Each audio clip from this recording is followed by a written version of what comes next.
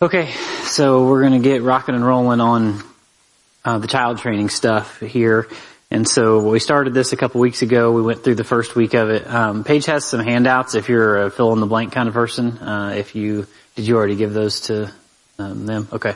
So anyway, if you're somebody that's listening to this online, I know several people are catching this later on, you can always text Paige or I, and we can get you a copy of notes if we need to do that. So anyway.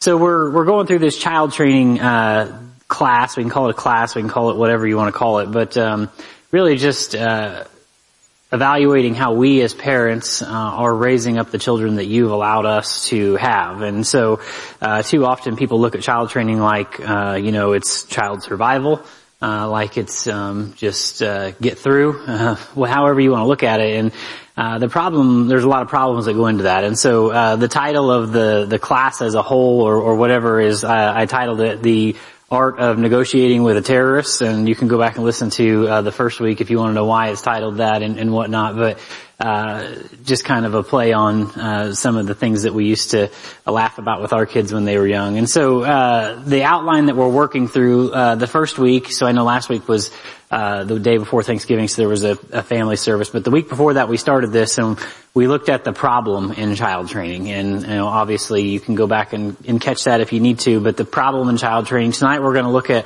the false perception in child training, because a lot of times we just don't see clearly. We think we understand what's going on, but really, when you sometimes hear the hard thing, you start to realize that maybe I'm just not looking at this the right way. Next week we will look at the plan we need in child training. So once we realize that there's a false perception, we need a plan to move forward. And the last week we're going to see what child training in practice looks like. Just kind of some, I don't want to say hands-on, but just some real life stories and just basic what child training, maybe discipline, maybe different types of that would look like. And so tonight we're going to look at the false perception. And so last week we saw the problem in child training. I gave you 3 places where the problem won't be found and 1 where it will. And so the problem was not on God, the problem was not on the child, the problem was not on everyone else or the circumstances, but the problem was found in the parents. And so you can go back and get that if you want to. I did give you 2 ground rules just to kind of play the game by. We should always have ground rules no matter what we do. And those just kind of were basically this. Paige and I don't have anything figured out, quote unquote figured out. So don't think that we have the golden answer. Don't think that we have the final answer. I just know what the Word of God says. We do our best, and there's times that we fail. There's times that we look back and say, I wish we would have done it this way. But so we don't have anything figured out. I'm assuming that you wouldn't be listening to this or here if you thought you had it figured out. So that's the first one. And the second one is this. My kids didn't sign up for me to teach child training or really to be a pastor in general. So don't hold them to a standard that they didn't sign up for.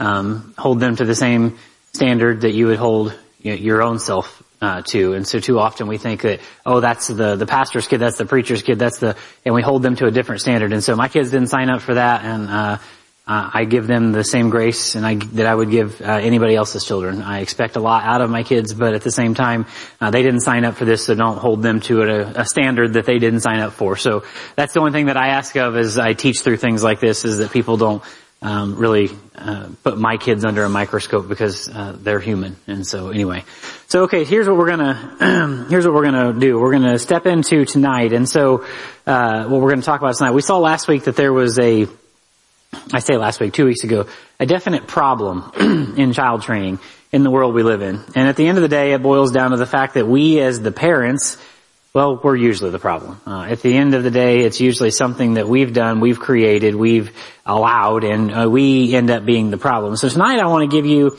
some insights as to why we practically are the problem and why we're not the solution. We should be the ones, the adult in the room, the one that can solve the issue, that can help our children grow in the way that they need to go, or diffuse the situation. But a lot of times we're more of the problem and not the solution. So I want to look at the false perception in the child training. So let me just give you an analogy. I'm an analogy kind of guy. I like to have something that maybe you can grab a hold of and link this to. So when you go to the eye doctor, everybody in here or listening to this has probably been to the eye doctor at some point, right? You go because you either see great or you don't see that well, you need contacts, you need glasses, all the different things. So you go to the eye doctor and he tells you need glasses.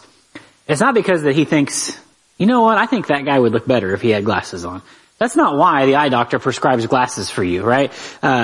No, he prescribes glasses because your eyes in their natural state cannot perceive things as they truly are, or as clearly as they could be anyway. He doesn't condemn you for not being able to see clearly. He doesn't say, why can't you see? We're all created differently, right? He doesn't condemn you for not being able to see clearly because it's not your fault that you need glasses. But once you know that you need them and you choose not to wear them, then the consequences are on you. If you're somebody who legally, like without your glasses on, or what they would say blind, you can't see well enough to do the basic things like drive, right? If you're somebody who is legally blind without your glasses, if you choose to go ahead and go out and drive, you're putting not only yourself at risk, but other people on the road at risk. The consequences will be on you. Now follow this analogy into child training. To start with, it wasn't your fault that you didn't perceive clearly that what the problems were when it came to child training, right? And teaching your kids right from wrong. But as time went on and you saw the things that made them act up and you didn't correct them, or you didn't take heed to the training you were given on how to teach your child, you didn't put on the glasses of the Word of God to help you see child training His way, well now you're going to reap the consequences that come from you not wearing the glasses that you were given. You know better now. If you're someone who has listened to this, if you're someone who has heard this teaching, that has read through the things that we're going to read through tonight, and you choose to just not make the changes that you know you need to make, well, the consequences then are on you when you come to that. Now, I'm not a doctor by any means. I've never even played one on TV. But tonight I am going to play the role of your child training eye doctor. I'm going to show you, or maybe even prescribe you some, fancy square rim glasses, right? The ones that everybody wants to wear because it makes them look cool nowadays, right? So that you have no excuse that you can't see clearly enough in the Word of God to see child training as God sees it. And you could even call these glasses, some people, they're like, oh my gosh, I have to wear bifocal glasses, right? We'll call these trifocal glasses. And here's why.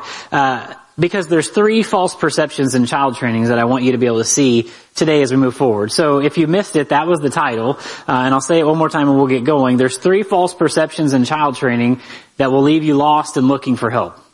That's what we're going to see tonight. That will leave you lost. False perceptions that will leave you lost and looking for help. So let's pray one more time and we'll get going. Father, I love you. I pray that you would just remove me out of the way, remove my notes. These are things that you've given me over the years. And Lord, I pray that they would be your words and not mine. God, the children that we have been blessed with are yours. And only because of what you've allowed us to do, that we even have an opportunity to raise them up. So Lord, I do pray that we would evaluate ourselves as parents. I pray that we would have time that we sit down with our spouse and look at how we're raising these kids, and that you would allow us to change if that's what we need to do, so that we can give you the glory and raise these kids up the way that you would want them to do. So I do pray that you would just speak tonight and get all the glory in Christ's name. Amen. Okay, so the first false perception tonight that we're going to go into, the first false perception that goes into child training is this. We want our kids to be, quote unquote, good. We want our kids to be good, right?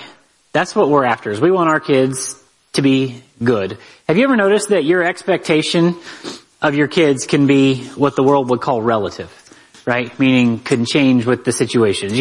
Your expectations of your kids can be relative. Depending on the circumstances, you allow or disallow certain things to happen. If you're having a really good day, you're bebopping around, and you seem to be more lenient than you would on a bad day with your kids and the things that you would allow them to do or say or whatever else.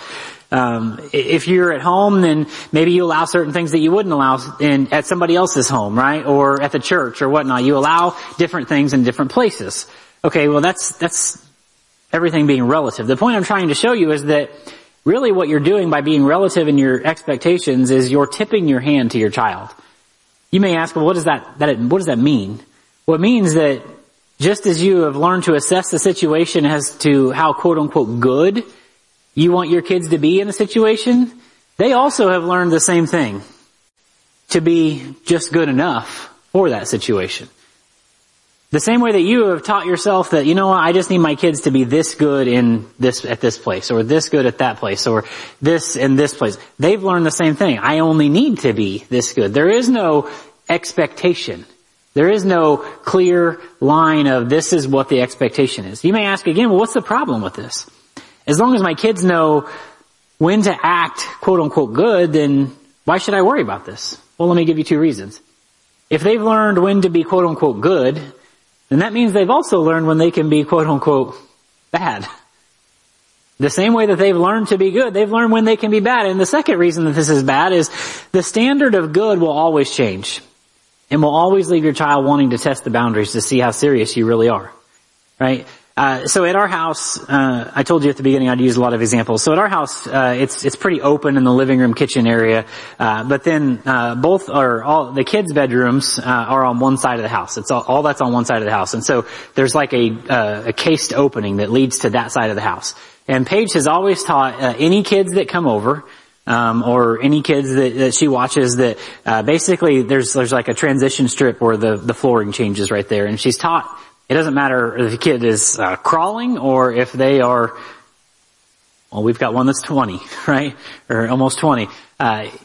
You don't cross this line without permission. Now, obviously, our kids know that's their rooms, but it doesn't matter who comes over. That's kind of like a safe zone for our kids. If they want to invite people over into that, that's fine, but nobody crosses over the line, and that's just what we do. And so it allows that part of the house to be kind of like a safe zone for our kids to be able to get away from whatever. We have a lot of people that come over for different ministry activities. Sometimes there's a lot of kids and different things, but there's a line. There's like we don't cross this line, and we make sure that is something that we enforce. Paige watches Jackson's little girl, and she just turned 1 not very long ago.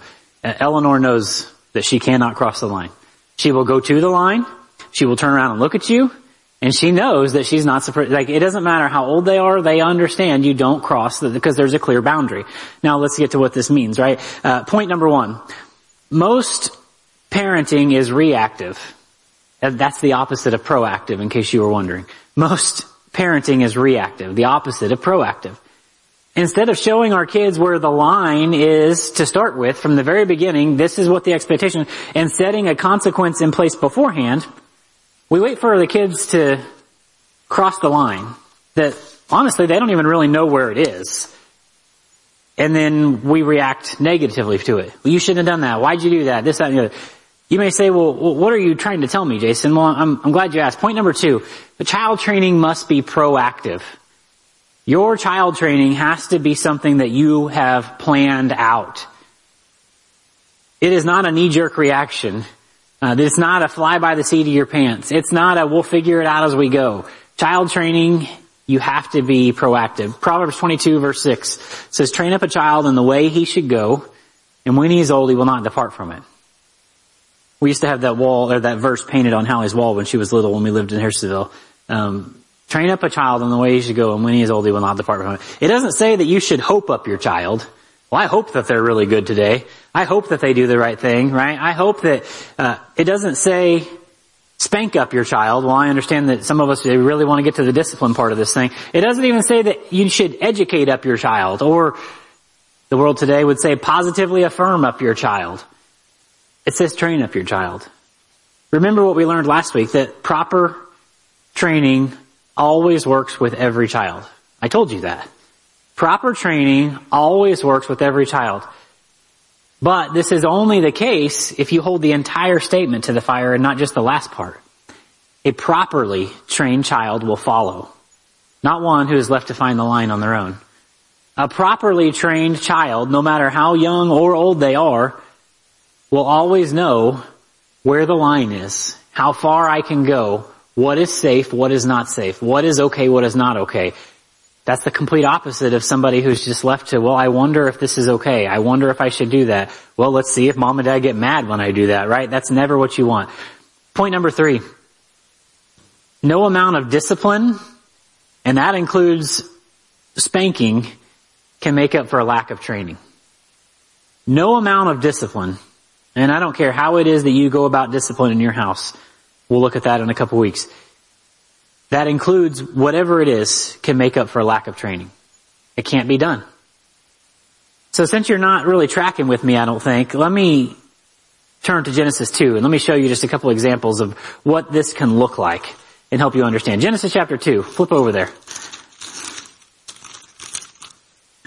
Genesis chapter 2, we understand that God is establishing some things here at the beginning of the Bible and what he's doing here. Verses 8 and 9, let's start there. Genesis chapter 2 and verse 8 and 9. And the Lord God, so we understand he is the author of what is happening here. He planted a garden eastward in Eden, and there he put a man who he had formed. And out of the ground made the Lord God to grow every tree that is pleasant to the sight and good for food, the tree of life also in the midst of the garden, and the tree of knowledge of good and evil. God put every one of these trees there. He put everything in the garden that was there. He put there strategically. God didn't say, I put these certain things here and these other things, they just kind of grew on their own and we want to stay with. God put every different tree, the ones that were good for food, the ones that were, all the different things. He put every one of them there for a specific purpose. Okay, so we know that God made this exactly how he wanted it. Okay, fast forward to verse 15. So there's the garden, this is going on, and the Lord God took the man, so now he's created a man, right? And he put him into the Garden of Eden to dress it and to keep it. So here's your job. I want you to go to the garden and dress it and keep it. And the Lord God commanded the man. He didn't say, hey, if you want to. It says he commanded him. He gave him a command. He said he commanded the man saying, of every tree of the garden thou mayest freely eat. But of the tree of the knowledge of good and evil, thou shalt not eat of it. For in the day that thou eatest thereof, thou shalt surely die. Why do you think God did that? Why do you think God made this just as clear as day, right? He was doing something here. God takes the first two people ever created and he puts them in this garden just the way that he made it. Now notice what God does though once they're in the garden. He gives them a command. He gives them a line not to cross. And he also tells them what will happen if they do. And then he allows them to what? He bubble boys them, right? He makes sure that they don't touch anything they're not supposed to. And oh, don't do that, don't do that. No. He says, now you can freely eat. This is the safe zone. I've given you your command. You're free here. You can do as you please as long as you obey what I've asked you to do, right? As you obey what I've told you to do. There's nothing relative about what God tells Adam. He doesn't say that there's a lot of trees here that are good for you, Adam. But let me tell you something. There's one here that is going to kill you. Good luck figuring it out. That's not what he says. He says, hey, I've created this exactly like I wanted it. Everything here is perfect except for this. Don't eat it. Because if you do, this is what's going to happen. There's nothing relative about that. God doesn't leave Adam to figure it out on his own. And let me tell you why. Point number 4. God gives us clear commands and expects obedience instead of giving generalizations and expecting us to figure out goodness. Now make sure you got that, because if you miss that, you miss the biggest point of the night. God's not looking for goodness. He never has been and he never will be. He is expecting obedience. He's not looking for goodness, he's expecting obedience. So if God expects obedience from his children, then why do we hope for goodness from ours? Well, I just hope my kids will be good today. I hope they do a good job at church. I hope that we can go to the grocery store and they don't make me look like a fool. I hope that, right? Why, if God commands obedience, do we hope for goodness from ours? Well, let me tell you, because we haven't trained them that obedience is the expectation. It's not their fault, it's ours. It's not our children's fault, no matter how young or old they are, that they're in the boat that they're in. We didn't give them the clear boundary. When you train a child that obedience is the expectation, then they'll soon realize that goodness is never going to be good enough. Obedience training is the missing link in most all child training today. And without it, your training will be insufficient. If you can't train your children to be obedient, child training will never work for you. Point number 5, obedience training is what is most often missed in child training.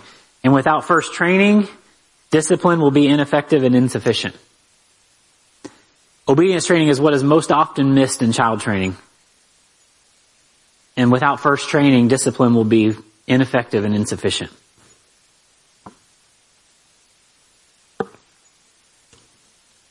Training is the conditioning of the child's mind before the crisis arises. It is the conditioning of a child's mind before the crisis arises. An athlete goes through extreme conditioning, not only to get their body, but also their mind trained for when the game gets hard. We went to a wrestling meet last night, and I always thought wrestling was just weird. When I was in high school, I always thought it was just odd. I'm like, why are these guys rolling around wearing not that many clothes? I always thought it was really weird. That's just who I was. But last year, my oldest son wrestled, and it was really intriguing. And now this year, Brenton's doing it. And so we went to our first meet last night. These kids have more athletic endurance than any athlete that I've ever seen. But the ones that excel, they have their minds trained. Their bodies, yes, can handle it. But they know when you can physically exert your body in like every last bit of what you have for 6 minutes solid, like there is no slowing up, just full on as hard as you can go for that long, there has to be some sort of mental training that allows you to work your way through that. Because if not, you just exhaust yourself. And you'll watch some kids, you're like, this kid's really strong, but he doesn't have the mind for it. And he'll go really hard, and then he just completely wears out and just falls on his face. And that's what happens. The same thing. Athletes, they train their mind. That way when the game gets hard, they know that they can continue through. That's what we need to do with our children. We need to condition their minds that obedience is the only thing that will get them through when things get hard. You have to condition their mind that obedience is the only thing that will get them through when things get hard. Before we go any further, though, let me just make sure everybody's on the same page when it comes to obedience. Anybody who's been around Paige or I for very long, they've probably heard this a bunch of times. I know anybody in Pass Point has heard this probably, but what is obedience anyway? What exactly does it look like? What does it look like in action? Well, here's how I've always taught obedience. It was taught to me this way, and I think it's great, and I think I'll just use it like this forever. But there's 3 parts to obedience. Obedience starts with doing it immediately. Obedience starts with doing it immediately. You don't do anything else until this is done. You tell your child, I want you to pick up your toys and put them in the place that they go, right? And they're like, okay, I gotta finish what I'm doing first, or let me finish watching this first, or let me do this first. And that's not obedience. I don't care if you are going to get to it. The fact that you didn't do it immediately tells me that you're not obeying. Obedience starts immediately. Now, also put yourself in this position. God expects obedience from you. So when he says, hey son, hey daughter, I want you to do this, I think you should do that, are you obeying immediately? Or is it like, let me finish what I'm doing first, God. I gotta finish this. Let me tie this up over here. Immediately. Don't do anything else until this is done. That's the first part of obedience. The next part of obedience is exactly. Follow the instructions that were given. If I said, hey, I want you to pick up your toys and put them in the boxes that they go in.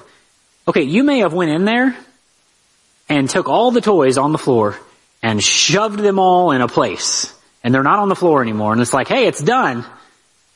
No, it's not done, because it's not done as I told you to do it, right? Just because you did it doesn't mean you did it the way you were told to do it, right? This is how I want you to do it. Now, you might say, well, why is it a big deal? Because there's going to come a time in their life when there's a reason that they need to do it exactly like they were told. Now, I'm not talking about picking up their toys, but I might be saying like, hey, there's a reason that I told you I want you to turn this way before we turn that way when we're learning how to drive. Well, because I know what's going on here. And so you need to make sure that they understand that your word is the authority. That obedience comes immediately and it comes exactly. And then the last part, and this is the part where a lot of people get off, and this is where a lot of Christians get off when it comes to following what God has told us to do. The last part of obedience is doing it with a good heart attitude.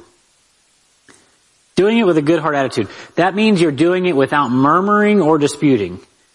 Murmur, murmur, murmur. We always have something to say. Even if it's just under our breath, we always have our own thoughts on it. God said, do this. When you say, hey, I want you to go take the trash out, I don't want to take the trash out, and you're, giving me all the reasons why you shouldn't have to do it while you're doing it. You might as well have not done it, because in my eyes what you just did was disobedience. The trash may have ended up where it needed to go, but it was disobedience the entire way. You did not have a good heart. The same way that God says, hey, I want you to do this. Oh, okay. You want me to go watch kids on Sunday morning. You want me to go do this in ministry. I'm going to go do that. Do it with a good heart, because if you're doing it and murmuring the whole time, talking about how you could do it better and how if we did it this way, it would be better. And God's like, hey, that's fine. You took care of kids today, but there was no obedience happening today. What you did, it was all in the flesh. That's what obedience is. So when we're talking about obedience with your kids or even in your own life, it has to be immediately, it has to be exactly, it has to be with a good heart. Flip over to Genesis chapter 6 and let's look at what this looks like a little bit. Genesis chapter 6. Now you guys probably know Genesis chapter 6. God tells Noah, hey, I want you to build a boat. And Noah's like, okay, what's a boat? But anyway, let's kind of look at what is happening here. Genesis chapter 6, let's start in verse 13, just kind of read through this. And God said unto Noah, the end of all flesh is come before me, for the earth is filled with violence through them. And behold, I will destroy them with the earth.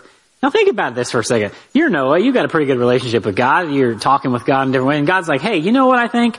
I think the world that you live in is wicked, and I'm going to kill all of them. And Noah's like, well, that's interesting. I mean, it doesn't say he says that, but I'm guessing that's what he's thinking. I wasn't there.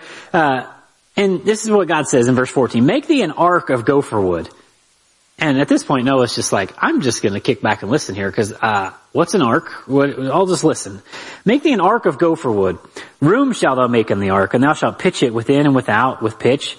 And this is the fashion which thou shalt make of it. The length of the ark shall be 300 cubits, the breadth of it 50 cubits, and the height of it 30 cubits. A window shalt thou make in the ark, and a cubit shalt thou finish it above, and the and the door of the ark shalt thou set in the side thereof, with lower, second, and third story shalt thou make it. So not only do I want you to make an ark, I want you to make a 3-story ark. And behold, even I, do bring a flood of waters upon the earth. Notice it says waters. You can do a study on that to see what that means, but of waters upon the earth to destroy all flesh, wherein is the breath of life, from under heaven, and everything that is in the earth shall die. This is heavy. Noah's like, you want me to do what? But, verse 18, with thee will I establish my covenant, and thou shalt come into the ark. Notice it says come. It doesn't say you're going to go into the ark. He says you're going to come into the ark. What does that imply? That God's already there. If God wasn't in the ark, he'd say, I want you to go into the ark. But he says, I want you to come into the ark, meaning I'm already in the ark. Anyway, just something that's cool in the story. But I want you to come into the ark, thou and thy sons and thy wife and thy sons' wives with thee. And of every living thing of all flesh, 2 of every sort shall thou bring into the ark to keep them alive with thee. And thou shalt make, and they shall be male and female, of fowls after their kind, of cattle after their kind, of creeping thing of the earth after their kind, or after his kind. 2 of every sort shall come into thee, and to keep them alive. And and take thou unto thee of all food that is eaten, that thou shalt gather it to thee, and it shall be for food for thee and for them. And then verse 22. Noah finally gets a chance to be like, okay, here's what I just have a question, right? At this point, he's just like, raising his hand, like, okay, God, I have a question. You want me to do what? That's not what he says. I'm overwhelmed. I can't do that. You should pick somebody else. No way I could do that. No. He says in verse 22, thus did Noah, according to all that God commanded him, so did he. One of the hardest things that God has ever asked any one person in the world to ever do, when you look at the different things that God has asked man to do over time, this has to be one of the top 10. Like craziest, hardest things that God has ever asked a person to do. And didn't really ask him, he just said do it. And Noah, from what I read, didn't blink an eye. He's just like, okay. Okay. So you see now that if your child is trained to be obedient, then quote unquote goodness has no place in the situation. There's nothing relative about obedience. You either are or you aren't. There's nothing relative about, did you do what I asked you to do? Yeah, well, I can't, no. You did or you didn't. It's black or white. There's nothing relative about it. And obedience without all three phases is still disobedience. So before we go on, let me stop and take just a second and show you what obedience training looks like, right? Because you might be like, okay, I kind of hear what you're saying. I'm supposed to be doing obedience training, but my kids are really little. Or you might be saying, okay, I'm supposed to be doing obedience training, but my kids are kind of old. So what does this look like? Okay, so I'm not just going to tell you, hey, go do this. There's nothing that like drives me more crazy about the church. I'm not talking about HBF. I mean the church in general than this. People stand in the place that I'm standing, and I'm guilty of this at times too, and they say, if you only did this, then things would be better. Okay, well tell me how to do that then, right? Or if you just did that, if you would just be more holy, if you would just, okay, give me a black and white, like how do I do it? Give me a tool, give me something that I can do that, show me, right? And so, I want to make sure that I'm not just saying, hey, obedience train your children, now let's move on. Let me tell you what that looks like. When kids are really little, maybe, just old enough to walk or, really understand, right? You understand that like when kids are babies, they don't understand even what you're saying, right? They're just like, feed me, change my diaper, put me to sleep. In that order, right? Over and over again. But when they get old enough to at least understand, they don't even have to be able to talk back. And I mean communicate back. I'm not even talking about talking back yet. I'm talking about like, Paige does this thing, and we've done it over the time, but she does this thing called the obey game. And so basically she will give just a very basic command. And you can do this with kids all the way up till, they're old enough to be like, I don't want to do that anymore. Right? But, and you just a simple command. Hey, I want you to go over and pick up this ball and go put it over there. Right? Something very basic. I want you to, go pick up your shoes and set them by the door. Something very basic. Like, why? Just because I told you to, right? Just something super basic. I want you to go take this cup and set it on the counter. Well, why do I have to do that? Something very simple. And it's the obey, she called it the obey game, and she would play this game with our kids all the time. And the key was, hey, every single time that they would do what they were asked to do, she would give them praise. That was really good. You obeyed perfectly. You did exactly what you were told to do. That way they understood that when they did what they were asked to do, there was always good communication. There was always praise that came with it. There was always affirmation that came with you did the right thing. Right? But then if they didn't obey, they didn't come through, then you show them, you start to teach them, that's not obedience. Obedience is just doing the simple thing. And so it was fun for the kids for a while, especially when they're kind of young, because kids love to hear that you're doing a good job. Kids love to hear that, that was great, right? They get a big smile on their face. They'll do it for hours sometimes. Okay. And because they want to hear that. You're showing them what obedience is. You obeyed perfectly. You did exactly what we were told, right? You would even play, I remember when Hallie was little, and this is a long time ago now, so Hallie's in high school, but, I remember when Hallie was little and we, had this little TV, what do you call that thing, credenza under the TV, right? It's like basically a thing, a piece of furniture sits on there, and there would be different things on it, right? And, Paige would always put something on there that Hallie really wanted that she wasn't supposed to have. Now most parents would be like, just move the thing. But, it's a training object. Every time that Hallie would go and touch what she wasn't supposed to, Paige would tell her, oh no, don't touch that, right? Or no touch, whatever your phrase would be, don't touch that, no touch, no ma'am, whatever it is, right? Just don't do that. And so she would basically, oh, don't touch that, and she would go get her and just move her to something different, right? And so, okay, at this point you're just allowing an object to be there so that they can learn, okay, I'm not supposed to have it. But when they start to get old enough, and now this is little kids, when they start to get old enough to go to whatever the object is, see it, and I remember Hallie doing this, she would see it, she would reach out to touch it, and she would stop. She would turn and look to see if anybody was watching her. Right? And then she would go get it. Okay, now that's when you're ready to start putting some sort of discipline with your object training. Because they have associated in their mind, I'm not supposed to have this. So much so that I need to make sure nobody sees me get what I'm not supposed to have. Okay? You tracking with what I'm saying? So, God did the same thing with the tree in the garden with Adam. God said, hey, I made a whole lot of really cool trees. But there's one over here you can't have. There's one over here you're not even supposed to, just don't have it. Don't eat of it. Don't do anything with it, right? You can't have that one. God did the same thing. You shouldn't have to, talking about little kids, you shouldn't have to baby-proof your home. Your obedience training should home-proof your baby, right? Now I understand there might be times when you want to make sure that the kid doesn't get to the cleaning supplies under the sink. But even with that, your kids should know I'm not supposed to be there, right? Proper training will prevent all of that. And you might say, you don't understand my child. You don't understand my God. I'm telling you, this works every time with every child if you do it correctly. If you put in the work, you shouldn't have to baby-proof your home. And as they get older, you shouldn't have to dummy-proof your kids. Your kids should understand, I can't do that. I shouldn't do that. Not that I can't, I don't want to do that. That's not something that should be in my desires. I have been trained that that is not something that is good for me. Right? When you start young, it's so much easier. Now go back to last week. If you're just now starting to implement this, it's going to take a while, especially if your kids are older. Right? Go back and listen to the last session if you want to figure out how long it's going to take. So one more thing I want to point out on this perception problem of goodness versus obedience, because I know you're already like, why is this such a big deal? There's 2 points to see here. Point number 6. A child that has been trained that there are clear boundaries to obey will be happier, feel safer, and act quote unquote better when sticky situations arise.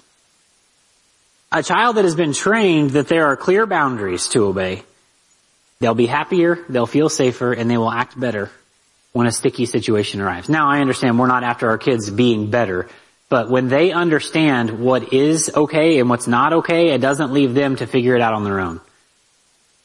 Point number 7. When a child has been trained to obey immediately, they're less likely to debate when the situation calls for true immediate obedience. When you teach your children to obey right now, why? Because I said so. When you teach them to obey right now and not debate, there's less likely for there to be a problem when true obedience is necessary, right? Immediate obedience. When your child is reaching for a hot iron and you say, don't touch that, you don't have time to explain because it's going to burn you, right? You don't have time to tell a child that's wanting to jump into the swimming pool without a life jacket on, don't go there. Why? Because there's a really good likelihood of you drowning. I don't have time to explain that, but when you teach them that your word means something and that immediate obedience is expected, it may save them one day. When your teenager is learning to drive, I'm going through this all over again, right? And there's a semi coming and they forget to yield. And you're like, don't do that. When you've trained them that obey immediately, ask questions later, it may have just saved their life and yours, right? The point here is to learn that goodness was never an expectation from God, but obedience always has been. God never said, I want you to be good. He says, I want you to obey. And it's always going to be the standard that God has for His kids, so why don't we try it with our kids? If obedience is the standard for what God has asked from us, then why wouldn't it be what we ask from our kids? That's what He wants. That's the first false perception. We want our kids to be good. Okay, well that's not right. Okay, the second false perception, because we need to get moving. We want our kids to be, well, better than other kids. I want my kids to be good, but if they can't be good, here's what I want. I want them to at least be better than those other kids, right? So the first one was we want them to be good, and reality, God wants them to be obedient. Ephesians 6:1 says, children obey, not children be good. But anyway, our next false perception is that we want our kids to be better than other kids. We would love for our kids to be obedient, right? You might be thinking, yeah, that sounds great, but in reality, we would just settle for them to simply be better than those other kids, right? It goes along with the thinking that, if a bear is chasing you, I don't really have to outrun the bear. I just need to be faster than the people that are with me, right? As long as I'm not the slowest one, then it's the same type of thinking. I just want my kids to be better than those other kids. That's not. As long as your kids aren't the quote unquote problem kids, then you feel like that you're off the hook. Well, this is bad logic. Not just for you, but also for them. With this line of thinking, and you might be like, well, why would somebody think like that? I wonder the same thing, but I promise there are people that think like that. With this line of thinking, it teaches your kids that as long as they're better than most, that they're going to be accepted. It's thinking like this that will leave them thinking, point 8, we're teaching our kids that as long as they're better than the majority, then they'll always be accepted. And this teaching will leave them lost instead of saved. Well, I'm better than most people. I'm better than those wicked people. I'm better than that. That's the kind of thinking that leaves a lot of people in the world lost and not saved. They don't see that their sin is exceeding sinful. They don't see that it is them that is the problem. Put yourself in this situation, because I know you've probably been there, and if you haven't been there, you've at least seen this. You're in a public outing, and you have expectations for your kids to follow, right? Hey, this is what I want you to do when we get there. We're not going to do this. We can't do that. Okay. But once you see how the other kids are acting at the same area, right, you become much more lenient because, well, compared to those other kids, my kids are saints, right? Compared to those kids, I mean, holy smokes, we just got done with Thanksgiving, right? We all spent some time with family. Sometimes we have family that's got some kids that are crazy, running around screaming, and we're like, man, I thought we had some work on child training to do, but you know what? Turns out we're doing a pretty good job, babe, because did you see them other kids? That's not a good thinking, right? Have you ever been in that situation? Here's my question to you. Why does the standard have to change? Why does it have to be like, well, this is what we told our kids we expect out of them, but, well, compared to, their cousins or compared to those kids that, oh my gosh, you guys are fine, you're fine. It's fine. They're not doing exactly what we told them to do, but you know what? They're not screaming, they're not yelling, they're not running. It's fine. Why does the standard have to change at all? What you're teaching your child in this situation is point 9. Obedience is only expected at certain times and in certain circumstances.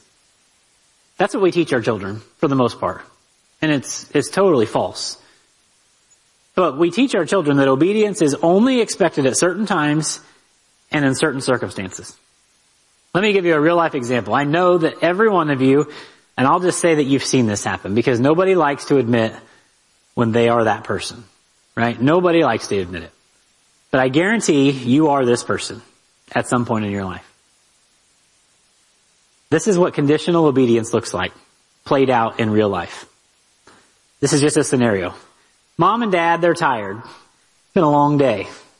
They're simply glad it's finally time to sit down at the end of the day. We're finally done with dinner and just turn the TV on. Just let me breathe for a minute. Oh my gosh, we've got 30 minutes and we can put these kids in bed and we can breathe, right? We've all been there. Next, their kid starts to do something that's out of line, right? Parent 1, I won't say which one's mom and which one's dad. You can figure it out in your house what it looks like. Parent 1 tells them to stop. Hey, quit doing that. You can't do that. But nothing else. That's all they've done. A few minutes later, the child hasn't changed a bit of what they were doing, right? Still completely out of line. So parent 2, well, they've got to make sure they support parent 1. So they tell the child to stop, but they do it in much more stern voice. I told you can't do that, right? You're not going to disobey, right? You're not going to, a much more stern voice, because that's really going to get through to them. This continues back and forth until, well, I like to call the countdown to shame begins. You cannot do that. If you keep doing that, I'm going to, you fill in the blank. Right? 1, 2, 2.5. Am I really going to have to get up? You know when I get up, if I get to 3, I'm going to get up, right? Let me just explain to you, friend, what has happened in this situation. Nobody likes to hear this. We've all seen this because we've all done this. Some of us still do this. I don't know who when I say that, but let me just explain to you what has happened in this situation. Point number 10. When a parent resorts to the countdown of shame, the child has effectively trained the parent to give them to the count of whatever before obedience is actually expected. Now, nobody likes to hear that. The reason nobody likes to hear that is because it's 100% true. What has happened in this situation, friend, is your children have trained you.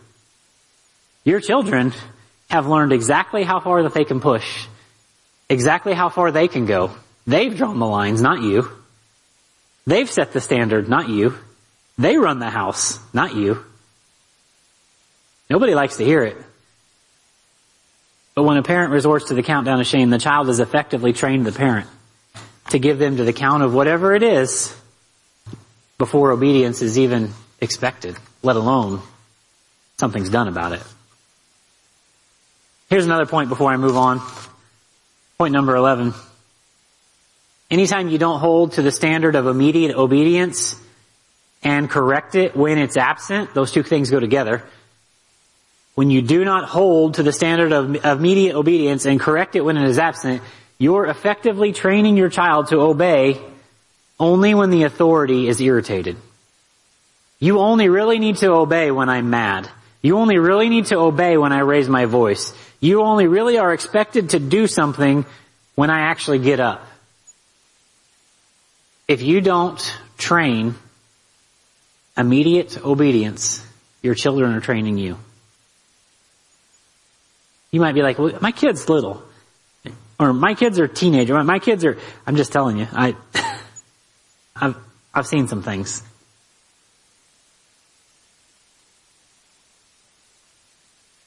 Back to the point. We want our kids to be better than other kids, but what about when that expectation creeps into the family? What happens when you have different standards for different children? Right?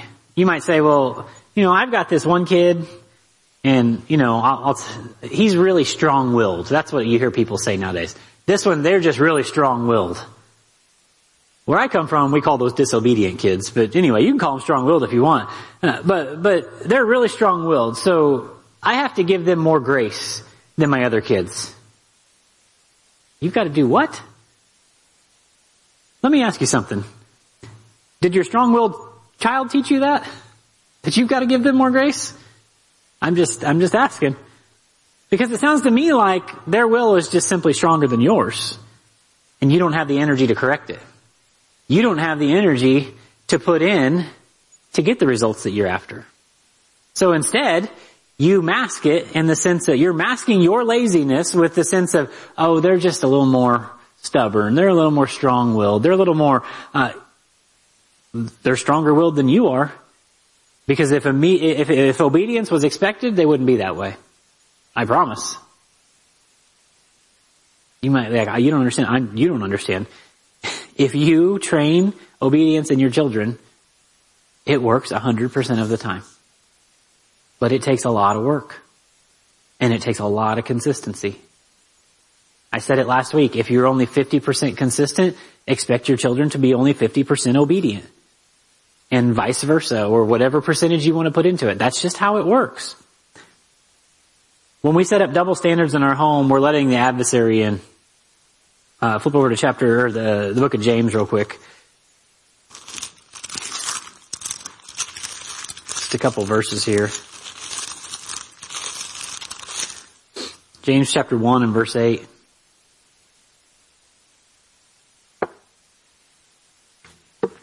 James chapter 1 and verse 8 says a double-minded man is unstable in all his ways. Fast forward to James chapter 4 and verse 8. James 4:8. The first one was James 1:8. I'm sorry. James 1:8. And then the second one is James chapter 4 and verse 8. Draw nigh unto God and he will draw nigh unto you. Cleanse your hands, you sinners, and purify your hearts, you double-minded. There's another verse that says a double-minded man is unstable in all his ways. Right? There shouldn't be a double standard. Point number 12, double standards.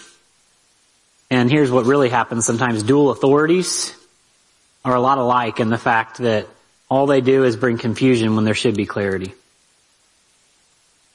Now, nobody likes to talk about double standards, but everybody wants to talk about dual authorities. Well, if my husband would just get on the same page with me, if my wife would just get on the same page with me, or, we're not married, and so they've got a different family over there, and there's different expectations, and we always want to talk about these dual authorities, and I really can't do anything about it, and, okay, well, there's a lot of different scenarios, I understand. We can look at all the what ifs. Let's start with, if both parents are in the home, we need to start with having a strong marriage, and a strong marriage is going to lead to strong child training if you choose to do that, okay?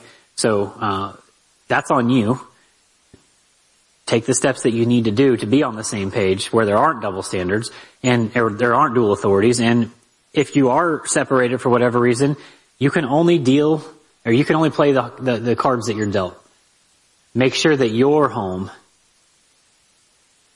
is just as steady, Eddie, as it can be. That there is no up or down. That it is even keeled as it can be. Right? Because even if the other family, even if the other situation is complete chaos, your child can know that when they come to be with you, that there's peace. That there's expectation.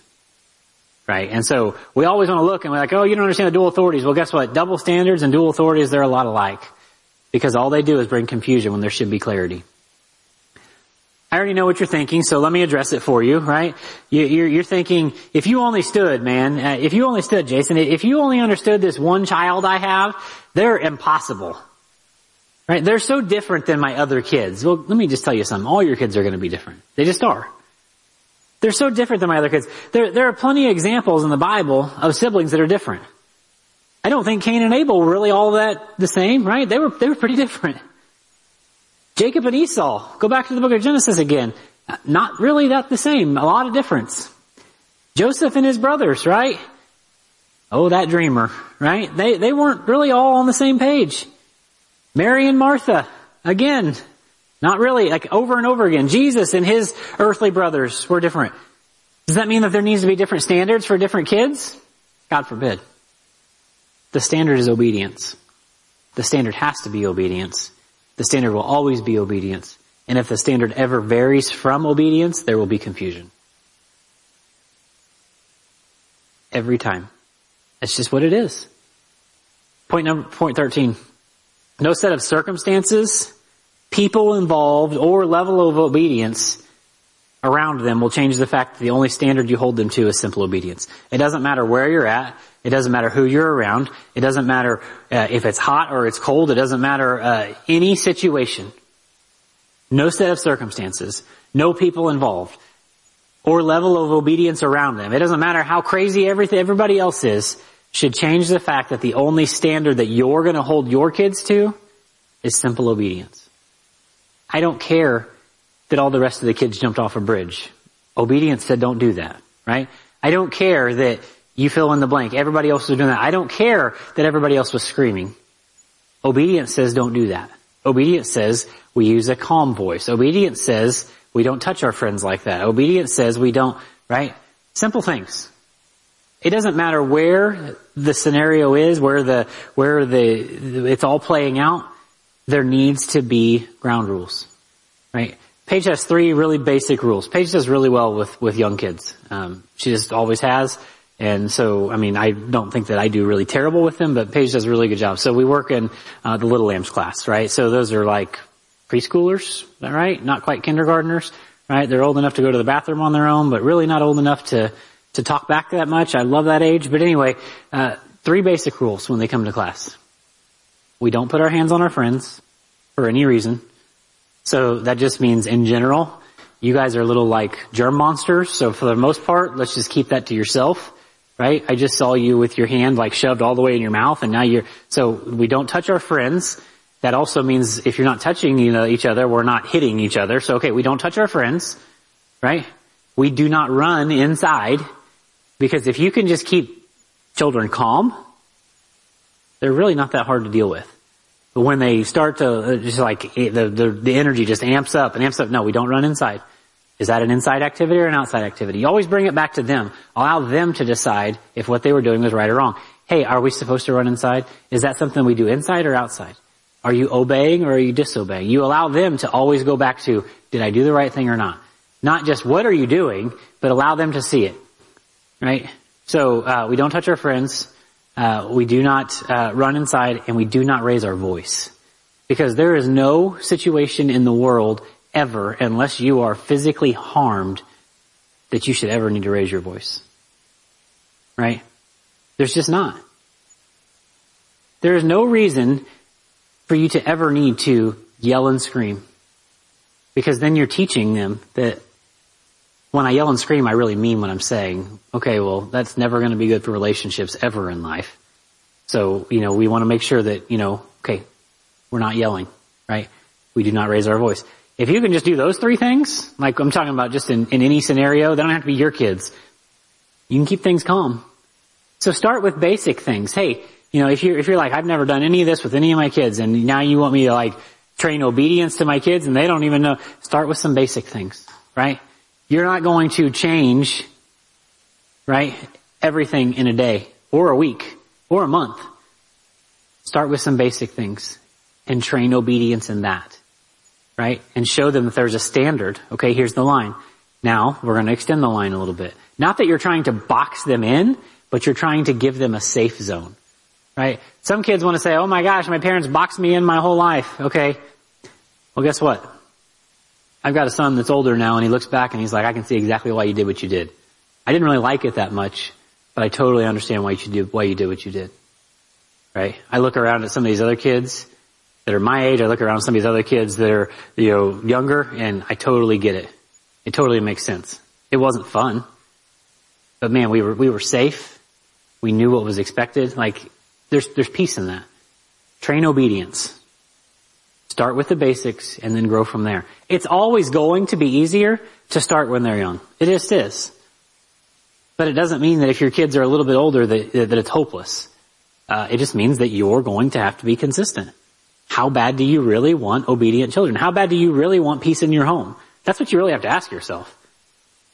Because if you're just like, well, I don't really know that I really care that much. Okay, well then I don't really know that this is for you, because this is not going to be for somebody who's just like halfway in and halfway out. It doesn't work like that. This doesn't work in families where one parent's like, yeah, I think we should do that. And the other parent's like, no, I don't really think that's important. This works when you buy in. Right? It's kind of like having a retirement plan. Right? And you know that, okay, as long as I put a little bit of money in this every week when I get paid, when I retire, there's probably a good chance I'm going to have some money here. But if you're like, hey, I'm going to put a little bit in this week, and then, well, next week I got this other thing going on, and next week, well, I really want to buy something, and well, I wanted to go out tonight, and next week, and the next thing you know, you've put into your retirement twice out of 52 weeks, and you do that until you're 65, and you're like, okay, man, I'm ready to retire. You got like $3,500 in the bank. Okay, that's kind of like what it's like, only doing child training sometimes. And it doesn't really leave much of a reward at the end. It's on the parent. It always is. If your children know that the standard that you're going to hold them to is the standard every time, then they're quickly going to understand your new stance. Now I understand you might be like, well, this is new for them. Okay, when they start to understand that this is the standard and that you're going to hold them to that standard every time, not just most of the time, not just when you're not tired, not just when it's convenient, but you're going to hold them to this standard every time, then they're quickly going to understand the new stance, and they're going to conform to your standards, not the other way around. And then the last point.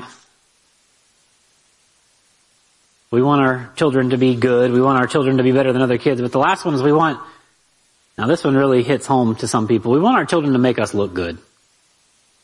We want our children to make us look like we've got parenting figured out. The first false perception is we want our kids to be good. Number 2 is that we want our kids to be better than other kids. And now we need the third layer of your little trifocal glasses, because we want our kids to make us look good.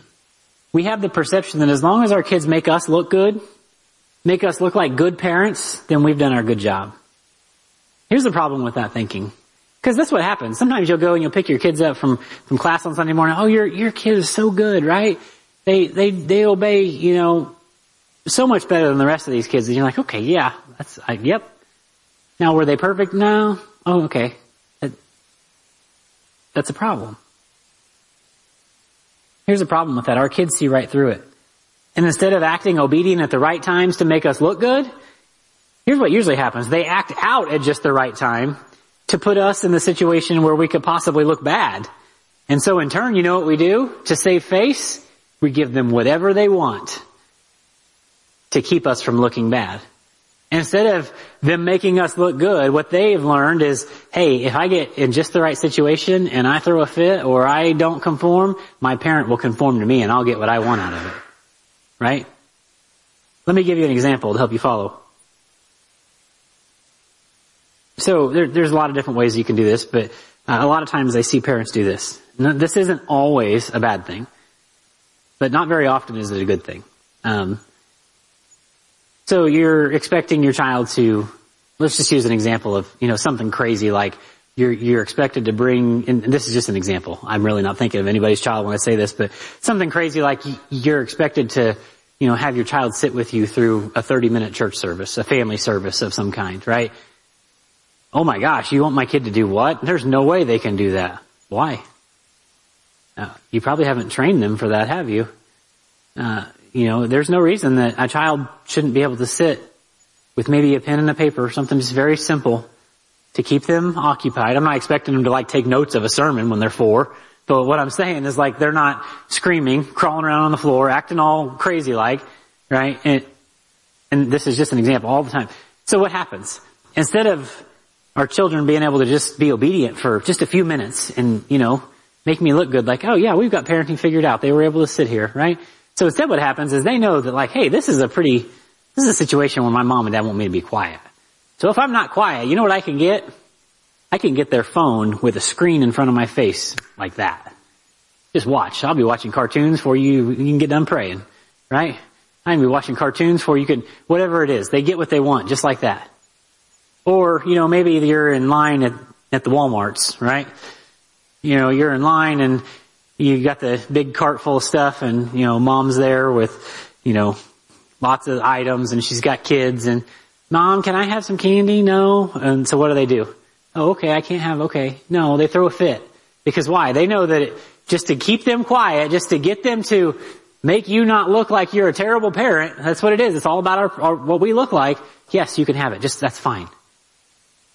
Over and over again, this is what happens. Your children have trained you. Right? You might be like, well, thank goodness my kid's too young for that. They learn this very young. I've seen little kids learn that if I throw just the right fit, I can get my binky whenever I want it. I can get my whatever whenever I want it. Right? And so whatever it is, make sure it's not about you looking good.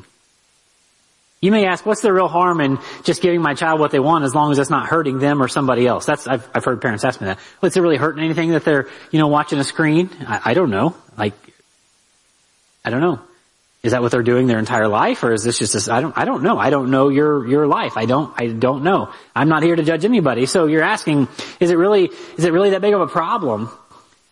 Well, let's just look at a story real quick. I don't know that I have time to read the whole thing, but to give you an illustration of what happens when the child gets what they want all the time with no training when they're young.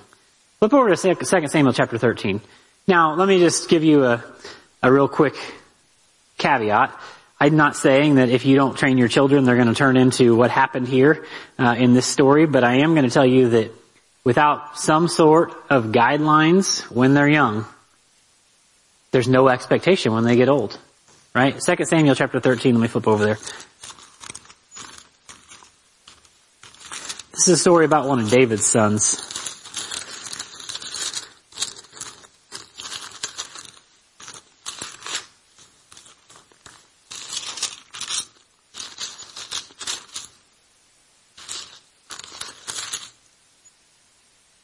That's 1 Samuel. No wonder that's not right. Sorry, I'm getting there. I promise. Okay, 2 Samuel chapter 13. Let me just read through a little bit of this and then we'll wrap this thing up. Because this is what happens when there's no expectations for children when they're young all the way up through when they get older. And then when you try to tell them when they're older, oh no, you can't do that. Well, why? I've done whatever I wanted since I was young. Okay. Verse 1. Chapter 13, verse 1. And it came to pass after this that Absalom, this is one of David's sons, the son of David, had a fair sister whose name was Tamar. And Amnon, the son of David, loved her. And Amnon was so vexed that he fell sick for his sister Tamar, for she was a virgin. And Amnon thought it was hard for him to do anything to her. But Amnon had a friend whose name was Jonadab, the son of Shemaiah, David's brother. And Jonadab was a very subtle man. And he said unto him, why art thou, being the king's son, lean from day to day? Wilt thou not tell me? And Amnon said unto him, I love Tamar, my brother Absalom's sister. So it's like a half-sister type of thing going on here. But anyway, still family, it's weird, okay? Verse 5, and Jonadab said unto him, lay thee down in thy bed and make thyself sick. And when thy father cometh to see thee, say unto him, I pray thee, let my sister Tamar come and give me meat, and dress thy meat in my sight, that I might see it and eat at her hand. So Amnon lay down and made himself sick, and when the king was coming unto him, just like what he said it was going to happen, Amnon said unto the king, I pray thee, let Tamar, my sister, come and make me a couple of cakes in my sight, that I may eat at her hand. Then David sent home to Tamar, saying, go down to thy brother Amnon's house and dress him meat. So Tamar went to her brother Amnon's house, and he was laid down, and she took flour and kneaded it and made cakes in the sight and did bake the cakes, and she took a pan and poured them out before him, but he refused to eat. And Amnon said, have out all men from me. And they went out every man from him, and Amnon said unto Tamar, bring me the meat in the chamber, that I may eat of thine hand. And Tamar took cakes which she had made, and brought them in the chamber to Amnon her brother. Verse 11, and when she had brought them unto her to eat, he took hold of her and said unto her, come lie with me, my sister. I think you understand what's happening here. It's not good. And she said, and she answered him, nay, my brother, do not force me, for no such thing ought to be done in Israel. Do not thou this folly. She's like, this is not good for you. This is not good for me. This is not good for anyone. Do not do this. And I, whither shall I cause my shame to go? As for thee, thou shalt be as one of the fools in Israel. Now therefore I pray thee, speak unto the king, for he will not withhold me from thee. If you really want this to happen, ask David. He can make it work out. You shouldn't make it happen in your way. There's a right way to do anything, is what she's basically trying to say in verse 14. Howbeit he would not hearken unto her voice, but being stronger than she, forced her and lay with her. And Amnon hated her exceedingly, so that he hated her wherewith the hatred wherewith he hated her was greater than the love wherewith he had loved her. And Amnon said unto her, arise and be gone. And she said unto him, there is no cause this evil in sending me away. Okay, so basically you see what happened here. It's not good. He sends her away. I want to get to the end of this so we can move on. But verse 21. Okay, so Absalom, the older brother, finds out. He's not happy about it. So word's getting around of what has just happened, okay? Amnon did something he probably ought not do, okay? But then in verse 21, this is what I really want to get to. But when King David heard of all these things, what do you think he did? He really took care of the situation, right? There was really some discipline. There was really some, hey, this is not what I've trained you since you were however old. This is not the expectation we have in our house. This is not what we do in our family. This is not how you've been raised. This is not. It says, when David heard of all these things, he was very wroth. He was mad. Now, that sounds a lot like parents in America today. Their kids do something that they shouldn't have done. There's never been any training. There's never been any expectation. There's never been any, so there is no why did you do this? What made you think this was a good idea? Why would you not have done this? There's never been any training. So what do? They're just mad. It doesn't say that he's mad at the situation. It doesn't say he's mad at himself. It doesn't say he's mad at his son. It doesn't say he's mad at the world. It just says he's wroth. He is not happy. Well, hopefully he's not happy at himself, because expectation starts when they're young. Right now, okay, let me just tell you something very quickly. Just because you don't obedience train your children doesn't mean that they're going to turn into this story.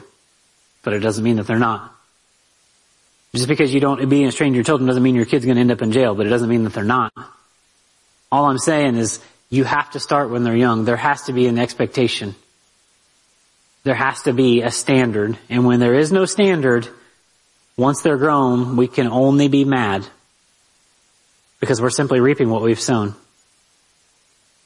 Once they're grown, there is no training. There is no going back and saying, well, when you were young, I should have taught you this. And when you were younger, we should have done this. And, well, at this point, I'm a grown man.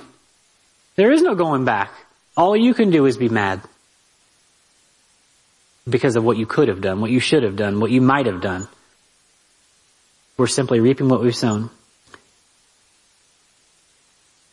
If you're still not picking up what I'm laying down, or you're still not getting what I'm trying to say here, let me give you 3 real life, in my own home examples of how I've seen kids from here have flipped the script on you, and not only made you not look good, but in turn have actually shown you who they really are when kids aren't around. Just a couple quick things. I've heard people say, my kids, they're just crazy. They're just loud. That's just the way they are. Our house is crazy. It's just the way that it is. My kids don't eat that. They only eat chicken nuggets, right? They only eat whatever it is. Like my kids only do this. It doesn't matter. That's just the way that it is. The thing that's really funny is like we've had several different families of kids come stay with us for weeks at a time for different reasons. Parents went out of town, maybe went on vacation, maybe went on a trip, maybe did this, that, or the other, and hey, can we watch your, yeah, we'll watch your kids. The crazy thing is all of the things that people say our kids don't do that, when you give them a standard, by day 2, they'll do all of those things. They'll eat the food that they're given. Right? Not that Paige is like super mean. She's just like, hey, this is what we have for dinner tonight. This is what we're going to have. You just got to at least try it. Right? Oh, you won't? No, I don't like that. Okay, well, you can at least try it. The next thing you know, all of a sudden they're eating things they've never eaten before, right? And they're liking it. The next thing you know, like, no, your kids didn't scream the entire time. They didn't act crazy the entire time. It's crazy when you just simply say, hey, this is the expectation. And you follow through with some sort of a consequence. It doesn't mean that I'm out here spanking your kids. There's different types of consequences, right? When there's some sort of a, hey, this is the line. Don't eat of this tree. And if you do, you're going to die. Now, that's not what we told your kids. We didn't say, hey, eat your food or you're going to die. That's not what we did. But we said, hey, this is the standard and this is the consequence, right? And when there's a firm expectation every time, oh my gosh, your kids are angels. They've got you fooled. I'm not saying, I'm just saying. Point 14, your kids have shown that they know what obedience is, but that it's not expected from you on a regular basis. That's what I've learned. That in general, your kids have shown they know what obedience is, but that's not expected from you. Here's another thing I've seen. People will come over and, oh, my kids they don't hear me. I have to yell. I have to raise my voice. They just don't hear it, right? Oh, there's so many kids around and there's so much happening and I have to raise my voice. And, no, you don't. Your kids have you fooled. Your kids, point 15, have shown you that they know that you're not really serious until you're yelling and irritated or mad. Your kids have trained you. They know that unless you're yelling, they're not going to do anything. Are you kidding me? They're not getting up. They're watching TV. They're not getting up. They're scrolling through whatever on their phone, right? They're not going to do anything. It's not until you're yelling or you're irritated or you're mad, okay, now we probably ought to do something. Your kids have you trained. Or here's the worst one, and I feel terrible for kids like this. People will come over to our house for whatever. Maybe it's for whatever. Maybe for dinner. Maybe for whatever. People come over for a lot of different reasons. Sometimes I don't want to use any specific examples. I don't want people to think I'm talking about their kids in particular. But they'll say, their kids will be doing something and they'll be like, you can't do that. And the kid will be like, we do this at home all the time. Whether they say it or not, they're like, we do this at home. No, you can't do that. And now all of a sudden there's like extra discipline. Like they're trying to over discipline their kids to show Paige and I that like, hey, we discipline our kids. And it's like, I don't care. Like that's on you. You get to talk to God about that. What does that look like in your life? I don't know. But like all of a sudden there's this new, like I'm the authority standard and the kid is just completely mind blown and they're just confused as all get out because they're like, we do this all the time. We run all the time. We yell all the time. We do and all of a sudden it's like now we can't do this and we can't do that and they're just completely confused. And I don't know what to do. You're consistently inconsistent. Point 16. Your kids have shown you that your kids have shown that you are so inconsistent with your training at home that when you actually follow through when you're in public, that they're caught off guard and they're actually confused. You're so inconsistent at home. There really is no expectation at home. So that now when you come to church or when you come to somebody's house and it's like all of a sudden, oh yes, we're definitely going to be, obedience training. They're like, what are you talking about? I don't even understand what we're doing here. Why am I in trouble? Why are you yelling? They're just confused. What's the Bible say about your children's actions and you are looking good because of them? Well, it says something, but not so much about looking good per se. Let me give you a few verses and we'll be done. Proverbs 29:15. The rod and reproof give wisdom, but a child left to himself bringeth his mother to shame. Proverbs 10:1. The proverb of Solomon, a wise son maketh a glad father, but a foolish son is the heaviness of his mother. Proverbs 17:25, all these verses should be at the beginning of this point if you need them. Proverbs 17:25, a foolish son is the grief to his father, and bitterness to her that bare him. Proverbs 17:21, he that beareth a fool doth it to sorrow, and the father of a fool hath no joy. Proverbs 23:24 and 25. Chapter 23, verse 24 and 25. The father of righteousness shall greatly rejoice, and he that begetteth a wise child shall have joy of him. The father and the mother shall be glad, and she that bare thee shall rejoice.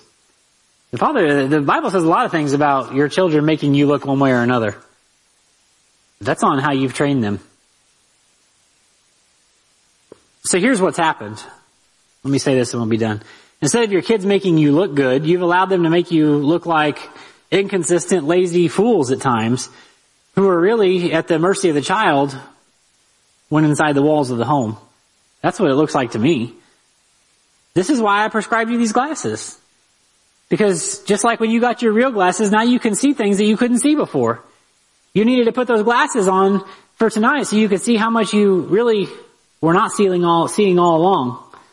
Like, I understand that sometimes these things are not really fun to hear, but it's like having like something on your face after you eat lunch, right? You got a little something on your cheek or something, and like, nobody likes to hear, hey, you got something on your face, dude. Nobody likes to hear that. But I'd rather hear that from one person than everybody the rest of the day look at me like I'm a fool. Because nobody said, hey, just get that stuff off your face, man. You got like mustard on your face. Nobody likes to hear somebody call them out. But it's better than everybody throughout the rest of the day or the rest of who knows how long thinking, man, they look like a fool. Nobody likes to hear it. You don't really want to hear what they say, but you're glad at the end of the day because I told you, because now you can address it and everybody else doesn't see it. Okay, so what did we learn and we'll be done? We want our kids to be good. We want our kids to be better than other kids, and we want our kids to make us look good. But the key point for tonight and the key thing that you need to meditate on before we come back next week is we need to train our kids to be obedient instead of hoping that they'll be good. Because obedience is God's standard. We need to train our kids to be obedient instead of hoping that they'll be good. Let's pray. Father, I love you. I thank you for today. I thank you for just loving us. I thank you for allowing us to train up the children that you've given us in the way that they should go, so that when they're old, they will not depart from it. Lord, I do pray that we are good stewards of what you've given us. Lord, some of us have one child, some of us have none, some of us have a whole quiver full, as the Bible says. I pray that we're faithful with what you've given us, because to whom much is given, much is required. Lord, we don't want cookie cutter kids that all do and act the same way, but we do want kids that are obedient. Because when they're obedient, they'll know that that's your standard for them throughout their entire life. Lord, I pray that you would just allow these things to sink into our hearts and really just prick us in the places that we need to hear it and just grow us in the places that we need to be grown. Lord, I pray that you would just get all the honor and the glory and that you would just send us out as lights in a dark world. Lord, thank you for your word. Thank you for your truth. In Christ's name, amen.